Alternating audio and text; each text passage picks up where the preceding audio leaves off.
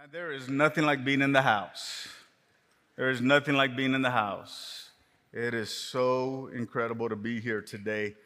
I'm excited to be able to kick off a series entitled One. And today we are going to be looking at a masterpiece. What is a masterpiece? Are you ready for the word today? You ready for the word today? All the outline is found on the YouVersion app, so you can go through there. We will include all the key verses and all the main points up on the screen. We're excited for today. Let's pray. Father, thank you for your goodness, for your love, for your mercy. We thank you that we are nothing without you, but in you, we are everything. God, you are the all-sufficient God. I thank you that there is nothing that is taking place in our lives here today that is too impossible and too difficult for you. I thank you that you can work in any circumstance, in any situation. I thank you today for your word. You are the one person that can say the same thing to all of us, but say something different to each of us. Locate us, find us where we're at. In Jesus' name, amen. Amen. It's great to have you here with us today, and it really is an honor to be able to kick off a 3-week series today. We're going to explore what it looks like for us here at Impact City Church, for us to be able to live as one. So when you think of us as believers, what it means, what it signifies, how it looks like for us to live as one. But before I jump into that, I want to address independence, because it's one of the core values of us as Americans. It's one of the core values of the American culture. We're taught from an early age to be self-sufficient. Don't get me wrong, I am grateful for our freedom. But we are taught from an early age to be self-sufficient, and we're told to fend for ourselves. And we're told that in doing this, it's a sign of strength and it's a sign of maturity. Some people call it a preferred trait. Those who can't do it alone, those who need to call on someone, are viewed as weak, or at least as less capable than those who can. Because we value independence. We value individualism above almost everything else in this world. But can I tell you that we weren't created to live this way?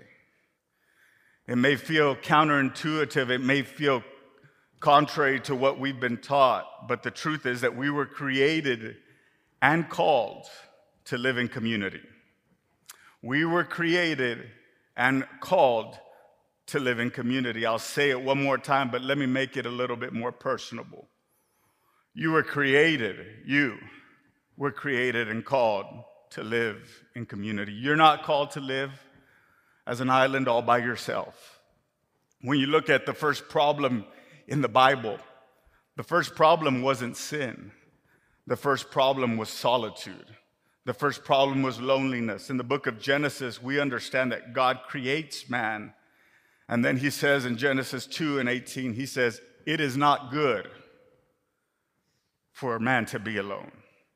It is not good for man to be alone. That was the first thing that stood out to the Almighty God that created us. And not just because he might be lonely, not just because he might need a companion, but because God wired us and designed us and formed us in this unique way to be able to do life in community. And the problem is that most of us don't want to do this, not because we are anti-community. No, we don't want to do it because sometimes we just don't understand it, or we don't want to do it because we have been trained to do life independently, or we don't want to do it because we don't know what we're missing. Can I tell you, if you are not in a small group, you don't know what you're missing.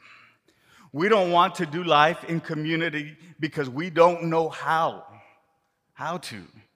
How can I take off my mask? How can I be vulnerable? How can I share what's going on the inside? We don't know how. And as a result of this, most of us are far too focused on being individuals and being by ourselves. But this individualism, can I tell you this morning that it is robbing us of the joy? It is robbing us of the strength, and it is robbing us of the hope that we are desperate for, what we are looking for. And the only way to break the habit of doing life alone, the only way to experience the life that God has designed us to live, the life that we were truly meant to embrace, is to learn to live in and to be amongst community. And that's what this series is all about this morning, that for the next several weeks, we're going to explore what it looks like, what it feels like, the tangibleness of it, not just as groups of different individuals, no, but we're going to learn what it looks like to live as one church with one mission, to exalt Jesus and to draw people to Jesus. That's what we're here for. But this is far more important than most of us realize, not just because doing life alone leaves us lacking, not just because doing life alone leaves us desperate, in a desperate state of saying, what else is there? What else could I do? No, because we are each wonderfully and uniquely created by a God that knows the inner parts of us and knows every detail and knows the amount of hair on your head. He knows all of that, and He wired us to do life alongside each other, and that through that community that we would join forces and that we would transform our world, that we would let the message of Jesus be known to everyone, that the God who saved me and the God that saved you, He can save your neighbor. That the God that healed your marriage can heal your co-worker's marriage. That everyone would know the power of God, that He is a God that knows no impossibility and that knows no difficulty, that He is a God that can work through it all, that there is nothing that is going on that is too difficult. We are each uniquely made to do life together. So can I tell you that we must learn? This may be new to some of us here today. We must learn to do life with others, even when life with others is difficult. It's not always easy. When we learn to do life as a united community, there is nothing that can stop us. There is nothing that can stop us. So if we're going to do this, if we're going to transform the world as a community, we need to understand a couple of things about ourselves. We're going to start with the man in the mirror. We're going to start with the man in the mirror.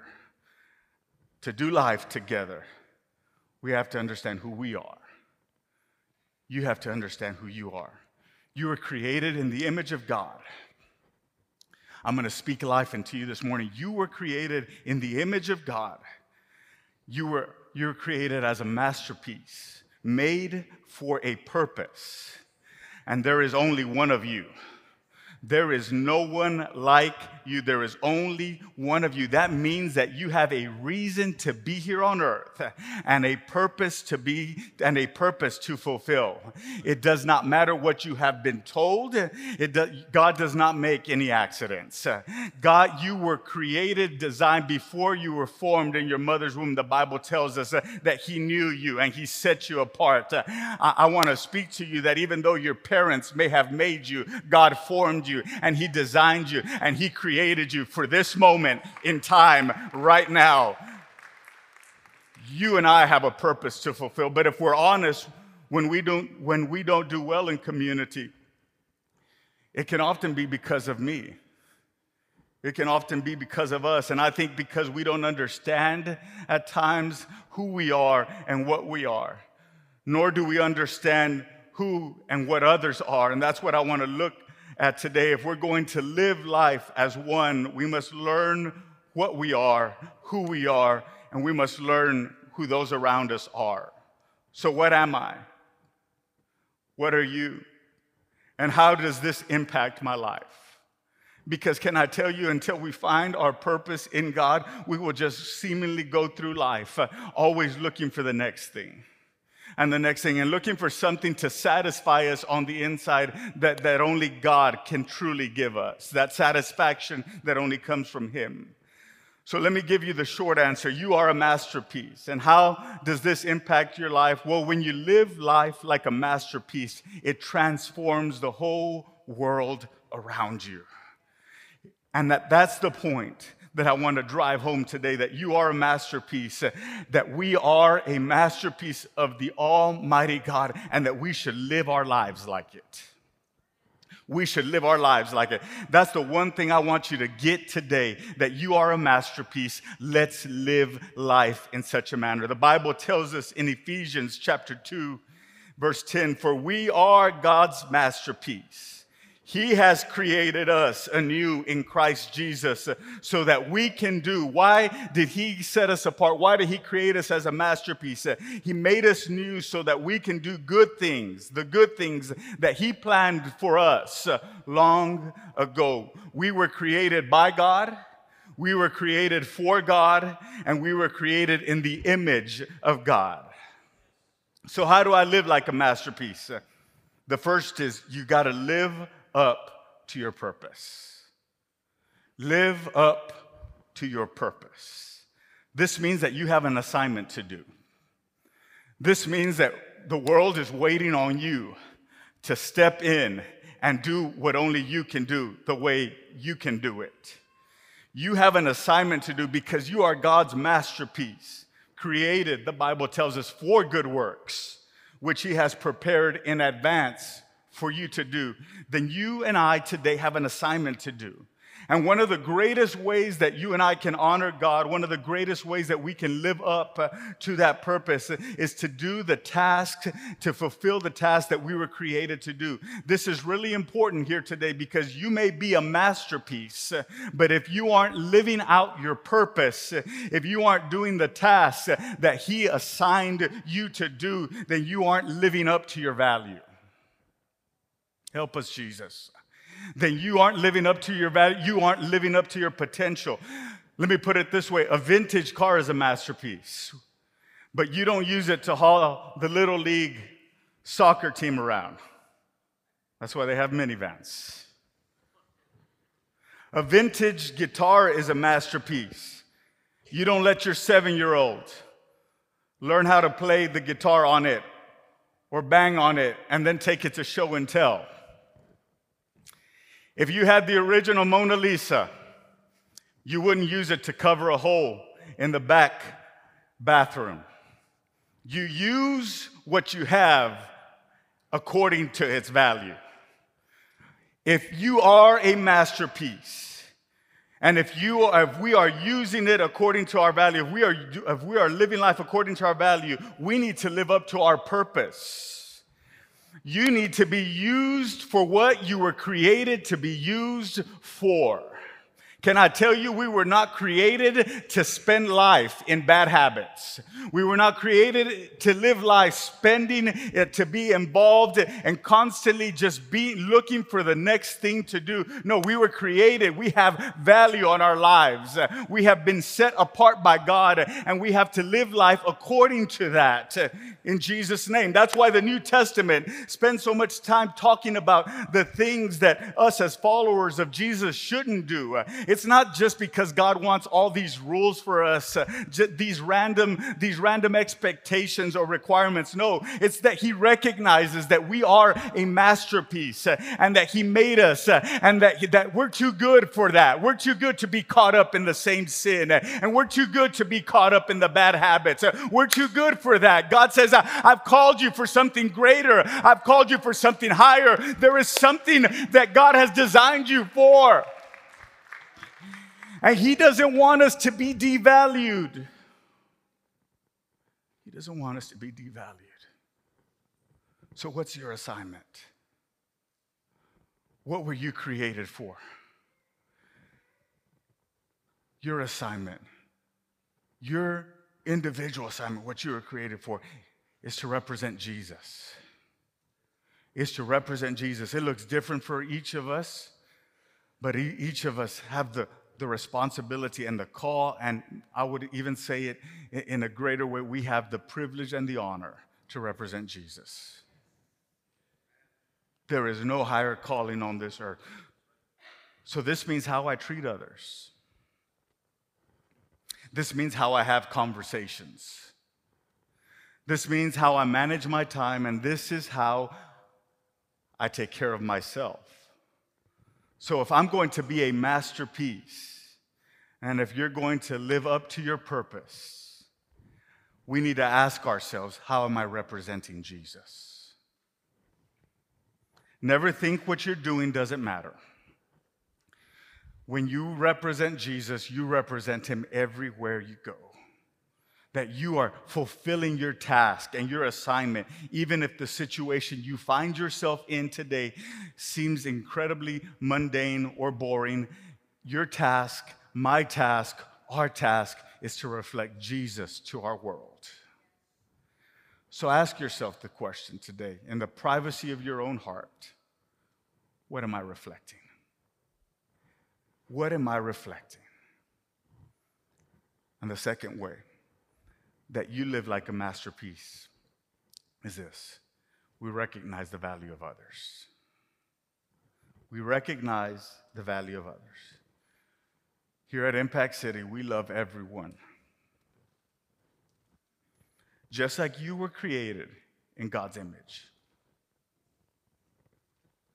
And just because of that, and we're therefore a masterpiece, because that makes us. Can I tell you this, that everyone that you and I interact with was also made in the image of God.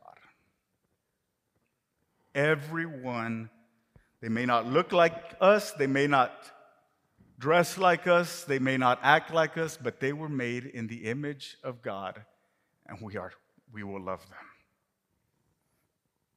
And if everyone else is created in the image of God, that means that they are a masterpiece as well. And I have to ask myself the tough question: how am I treating others? Stop and think about that for just a minute, because we love the idea that we are a masterpiece.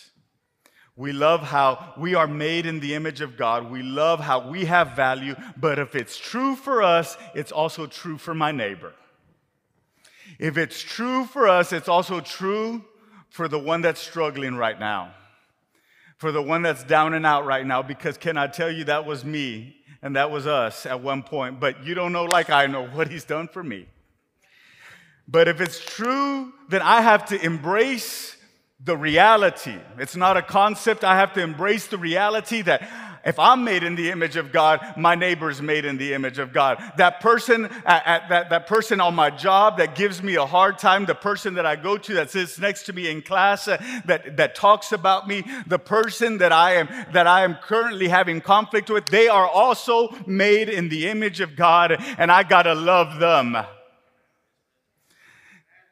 And I got to love them, and I got to see the value in them. I have to understand that I'm a masterpiece, but they're a masterpiece also. And that's why the New Testament tells us it's full of things of how we should live life and things that we should avoid. It is to help us recognize the value that is in our lives, but it's also there to remind us of how we need to view others and how we need to treat others and how we need to talk with others, because God wants us here to recognize their value as well, that I wouldn't look at them in their current situation, that I wouldn't identify them, and that I wouldn't label them by what they're currently going at. Because I'll tell you, every single one of us could have been labeled by a specific trial and a specific problem that we were going through. It's not my job to label them and identify them as this or that. No, it's my job to love them and say, you know what? God has a purpose for you. And you may be struggling right now, and you may be addicted right now, and you may be going through something right now, but I'm going to love you right where you're at, because the God who saved me can save you. That's why Paul wrote these words to one of the communities in the first century in Philippians 2:3-4. He says, do nothing out of selfish ambition or vain conceit. No, he said, rather in humility, can you value others above yourself?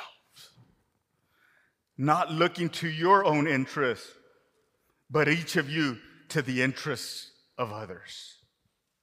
He says, do nothing out of selfish ambition. Do nothing out of manipulating things to get your own way. Do nothing out of vain conceit, selfish ambition, and vanity are the status quo for most of culture that we see around us. But for those who follow Jesus, for those of us that are in this room, Paul says, no, that's not how a masterpiece treats another masterpiece. Instead, we must learn to value others as we value ourselves. That's what Jesus did. That is how Jesus lived. And that's how he impacted his world. And when we live like this, we reflect Jesus back to our world. When we value ourselves and when we value others, we reflect Jesus back to our world. In fact, Paul follows this up by saying this. He says, in your relationships with one another, have the same mindset as Christ Jesus, who being in the very nature of God, did not consider equality with God something to be used for his own advantage.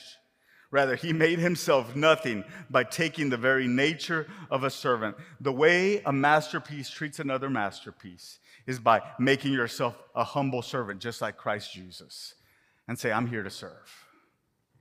I'm here to serve. And the best way to do this, as I draw to a close, is that we go back to our purpose. We go back to our purpose.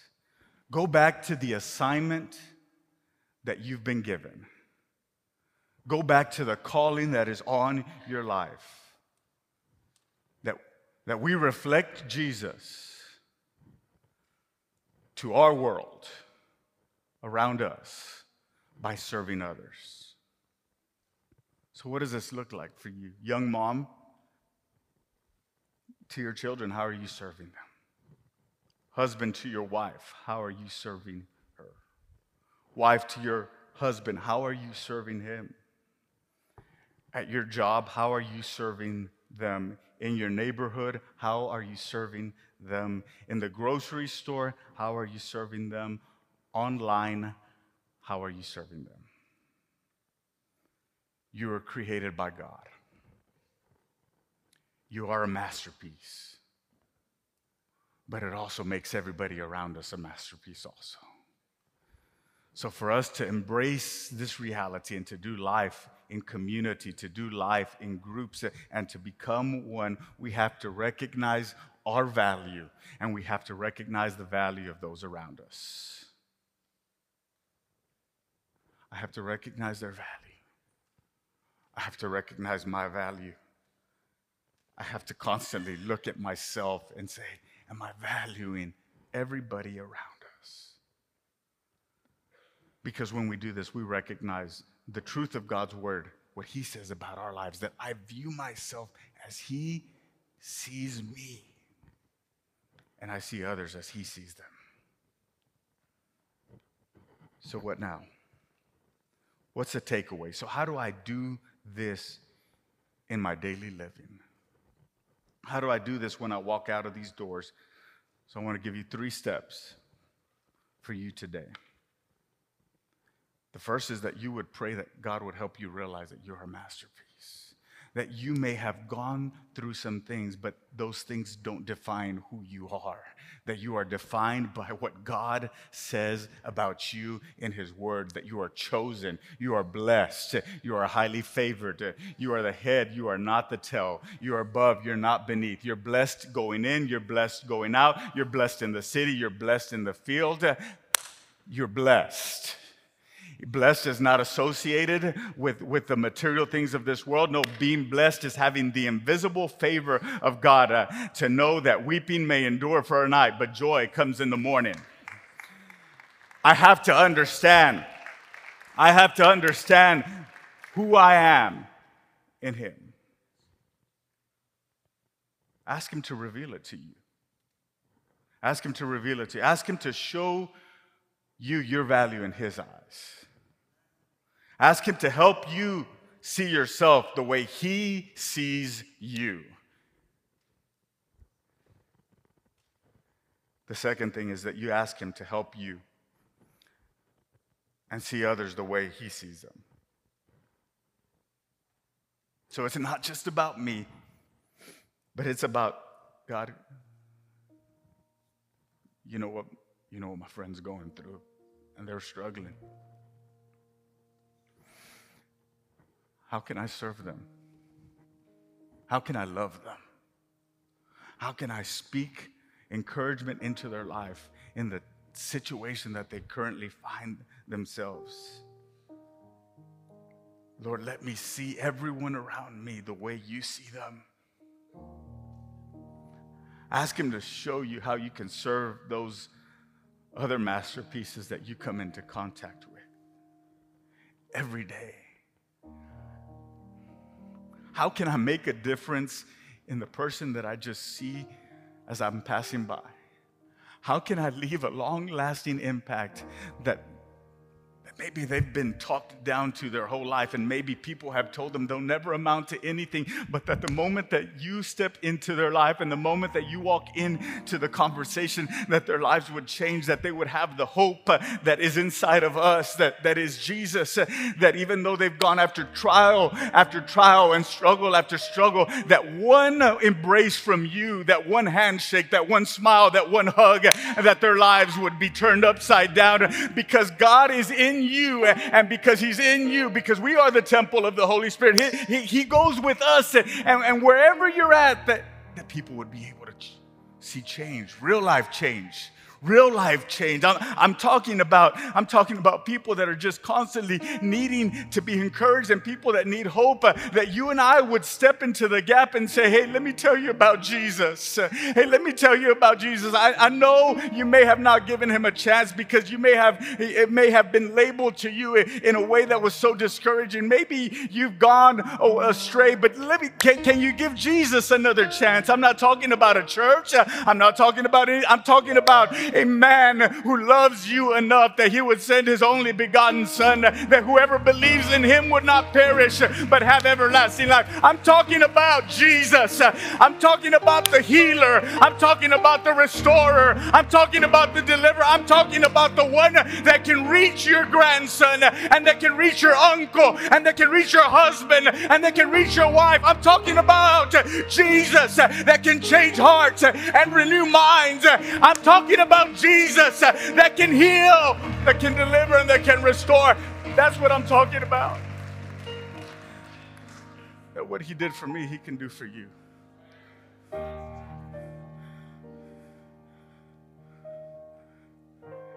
David put it this way. He said, he picked me up out of the miry clay. Can you just think about that, like as it processes in your mind through like a movie, that he picked me up out of the miry clay. He picked me up out of the dust and where I found myself. And the Bible says that he picked me up from there and he put my feet upon a rock, and he put a praise in my life. That's why there's an attitude of gratitude inside of us. Because he came in for me when nobody else.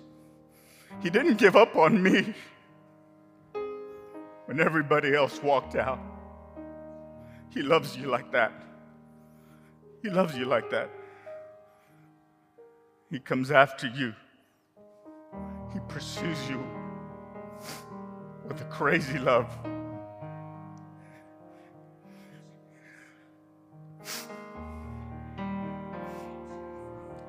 He says, come to me, you're heavy burdened. He says, you've gone through so much in life that there's just a struggle constantly going on the inside. You're tired, you're frustrated, you sleep at night, but you don't get any rest. He says, come to me, I'll give you rest. The Bible tells us that the chastisement of our peace was upon him, that he paid the price so you could sleep at night.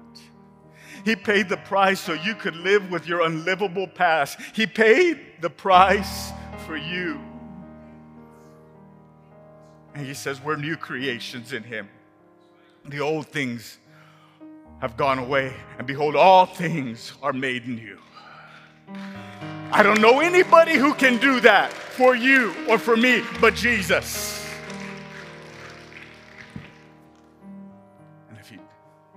So I got to see what he can do in them.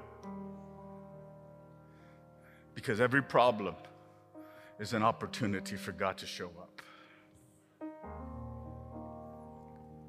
So I see myself as how he sees me. I see others as how he sees them. And the last thing is this, that I start serving. That you would start serving. If you wait for the perfect time, there'll never be a perfect time. Sometimes if you wait until you feel like it, that will never come. But we're called to serve. We're called to serve, and if we're going to find unity and be one, then it's important to recognize ourselves and others as the masterpieces that God has created us to be. Father, I thank you today. I thank you today in this moment for your word that never returns void. I thank you for your love that finds me at my lowest point. I thank you for your word that reminds me of who I am, that I am more than a conqueror, that I am blessed, that I am highly favored. I thank you for your word, God, that overrides, hallelujah, the problem that I'm currently facing. I thank you for your word that has the authority to override the situation that is right in front of us. God, and I declare your living word right now for everyone in this place that has been devalued by life and by circumstances and by people, God, right now that you would restore, God, that you would restore, God, hope, that you would restore perspective, that you would restore, God, the joy of your salvation. God, I thank you right now. Hallelujah. I thank you right now for your love that is overwhelming. I thank you for your love that comes to pick us up and dust us off. I thank you for everyone in this place today that is making the decision that even though life has knocked you down, that you'll dust yourself up and you'll get back up and you'll go at it again in Jesus' name. I thank you right now, God, for new beginnings. I thank you right now for a new season in life. I thank you for the chapter turning over, God. I thank you right now for working in every heart and in every mind. Let us realize who we are. Let us realize and embrace those around us and understand who they are. That we are all masterpieces created by a perfect God that makes no mistakes, that makes no errors. God, I thank you today. God, and I'm so grateful that your love comes after us. I'm so grateful for the parable of the lost sheep. I'm grateful, God, that you love us enough that even though there are 99, if there is one, you pursue. You fasten your eyes and you come after. God, I thank you that there may be one person in this place, just one, that has not accepted you as their Savior. And because of them, they're that important that we pause right now with every head bowed, with every eye closed. If you say, I'm tired, I'm carrying my shame, I'm carrying my guilt, I'm carrying a burden that is overwhelming, that is affecting every area of my life, it's too much for me on my own, and I have not given my life to Jesus. And you say, today's the day that I want to give my life. Today's the day that I want a new start. With every head bowed, every eye closed, if that's you, I want you to raise your hand right where you're at. I want you to raise your hand right where you're at. I see you. God sees you. So I'm going to invite everyone at the sound of my voice to pray this prayer with me. Dear Jesus, thank you for dying for me, for loving me when I was unlovable. I receive you. Come into my heart. Be the Lord of my life. Let me live the life you died to give me. In Jesus' name, amen. Could we put our hands together for everybody that received him today? The angels rejoice and God's people rejoice. I'm going to invite you to stand.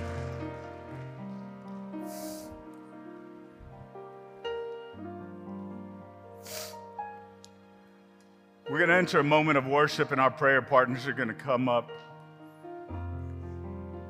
And I love this moment because regardless of what you're going through, regardless of what you're facing, it may be a diagnosis that is uncertain.